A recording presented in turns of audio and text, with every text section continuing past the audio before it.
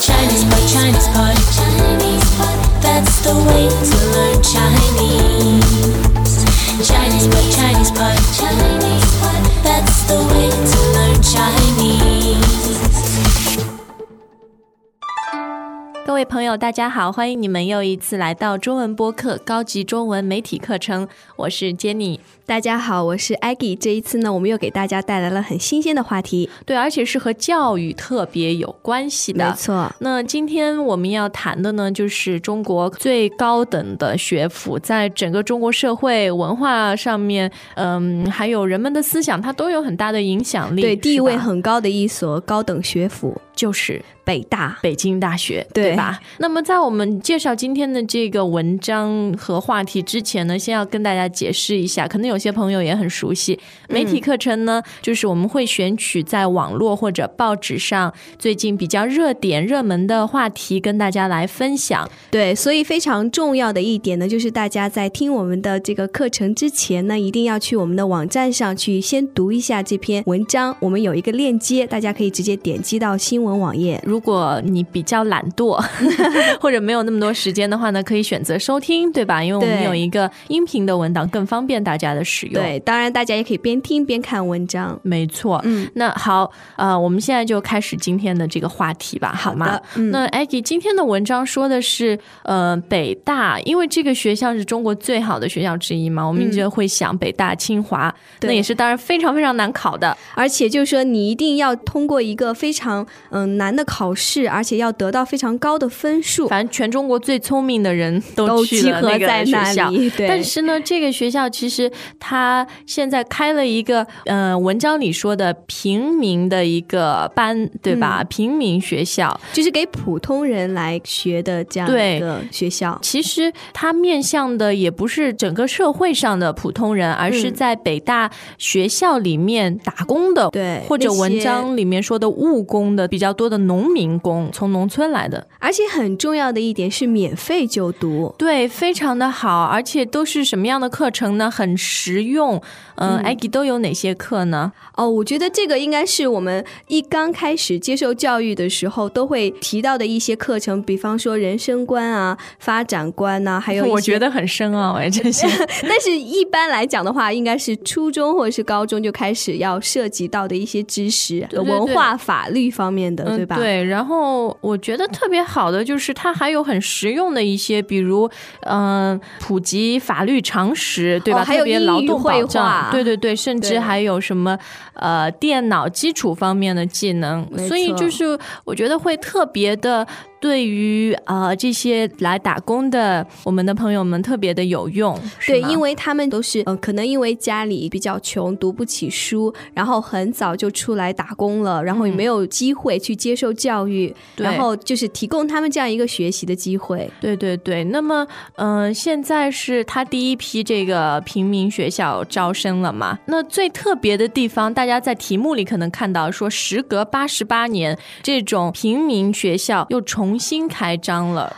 也就是说这个平民学校它并不是第一次来办，应该来说呢，这是在88年之前有一个也算是一个名人，对吧？他就是中国最著名的教育家，对，而且是当年北大的校长，没错，蔡元培。对，蔡元培先生那个时候就创办过同样类型的一个补习班。我觉得时隔这么多年啊，几十年，大家的眼光都是一致的，都是觉得教育是非常重要的，对吗？对，那因为我们有一句话常说知识改变命运嘛，那这个我想我们等一下可以讨论。那先来看一下比较重要的词语吧。好的。那第一个你想看的是什么 Aggie？ 我觉得和教育有关的话题的话，一个非常重要的词就是传道授业。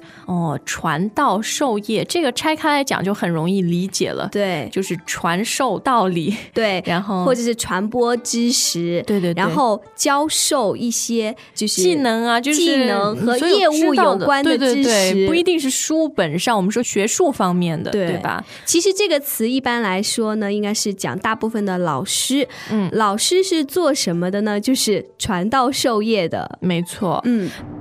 Welcome back to another installment of Chinese Pod Trivia. And the question for you is, for what test does ChinesePod offer preparation services for? Is it A, the polygraph, B, the colonoscopy, C, the HSK test, or D, the CAT scan? The CAT scan? Ooh, sorry, that is incorrect. The correct answer is C, the HSK test. That's right, ChinesePod will thoroughly prepare you to pass this rigorous test of proficiency in Chinese. ChinesePod.com/HSK。那还有一个我看到的词比较简单的叫务工人员，这个务工、那就是整篇文章所讲到一个对象，对，务工就是在外面从事可能比较劳动工作，对，体力劳动啊，像一般我们说的白领工程方面的那种，对，一般的白领在写字楼里面的，我们不会把他们称作为务工人员，是吧？没错。好的，那还有一个词比较正式一点的说法叫做为期。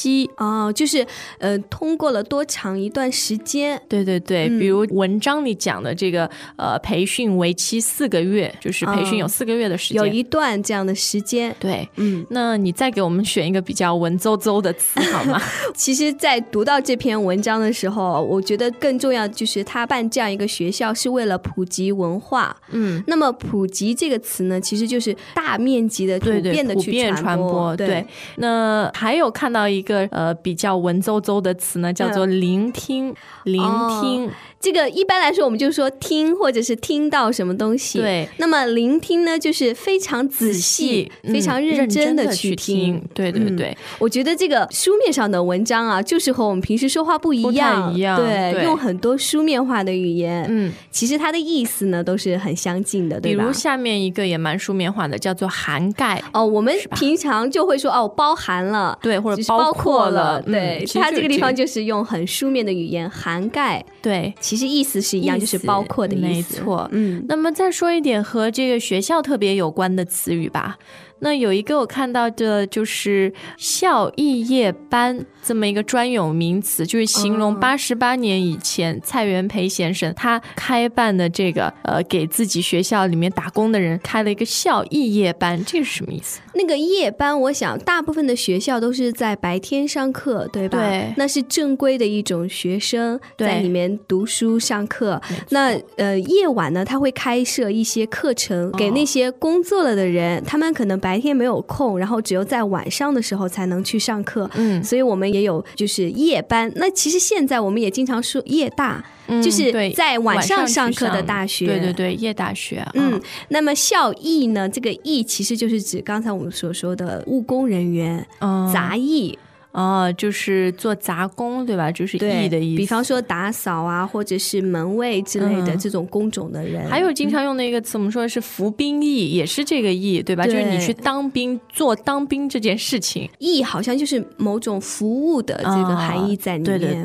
对。好的，那接下来再说一个，又是在学校里面啊。刚才我提到就是有正规人上课，对不对？对。我们说可能是大学生，那如果你没有正规的资格，那有时候为了提供一些更多的机会吧，对，读书的机会，我们有一种旁听生。那这个听上去就是我只能坐在那儿听，对，坐在旁边听，可能就是你最后没有文凭或者学籍之类的，对吗？对啊，感觉就是别人在上课，然后给你提供一个机会，让你在旁边听一听，对，也能受到同样的机会教育。那其实应该来说就是指那种没有正式入学的人，但是给他一个机会去同样和其他学生在一起学习。很好的就是有一些地方这些旁听生啊，如果最后你通过了这个考试或者什么，然后考的成绩比较好呢，就可以转正。有些地方这个也是文章里用到的一个词，对，不仅在学业当中可以用到，其实工作当中也有。对，就是你本身不是正式的，对，但是我给你一个机会让你转为正式的员工，或者是转为正式的学生。对，那我们看今天最后一个生词，是文章最后一句话说到北大广纳各路求学之才。这个广纳其实这个广就是广泛的意思，对吧？那么纳就是接纳接收，没错。所以这个广纳呢，其实就是广泛的接收这样一大群人。不错。那 Aggie 你觉得这个事情啊，其实怎么说也引起挺大的关注，而且好多人都拍手叫好，对吧？觉得北大做的这个的。我觉得读完这篇文章啊，最大的感受就是觉得，教育是平等的，每个人都有这样一个权利去接受教育。没错，我也是最强的是这个感觉，因为中国可能城市和农村的差距还是比较大的，然后最主要我觉得这种差距概括的讲就是体现在机会的不平等上面。而且对于像北大这种又是高等学府，然后又是最有名的高等学府，这些农民工呢，他因为各方面的无论是经济啊或者是地域的限制啊，对，可能他们当地教育水平也不是也没有那么好，都没有机会去接受高等的教育，对，像北大这种高等学府的教育，那然后就造成了可能只能从事比较简单的一些工作， 对吧？体力工作，对吧？对对对，然后就很难真正的改变自己的命运。但是像北大，我觉得它除了实际上有实质帮助这些农民工、务工人员增长知识以外，还是做了一个很好的我们说标志性或者带头的作用。对，而且让人觉得虽然时隔几十年，将近快100年哦，对，但是大家对教育的观点还是一样的。那么我们会尽一切努力，就是说提供给广大人民更多的机会，均等平等，是吧？这个是很重要的，每个人都有权利去接受教育，而不能因为是比方说学费或者是地域的限制，丧失了这些接受教育的机会。对对对，而且也像一开始我们说的，因为北大在中国社会的这种地位嘛，那好多事情好像北大一做就特别能引起很大的关注，有带头的作用， 对吧？就是可能会让更多的人不仅关注，也可以接着这样做。对，而且呢，我觉得可以改变大家一种观点，好像现在有一种误解，就是觉得读书啊是那些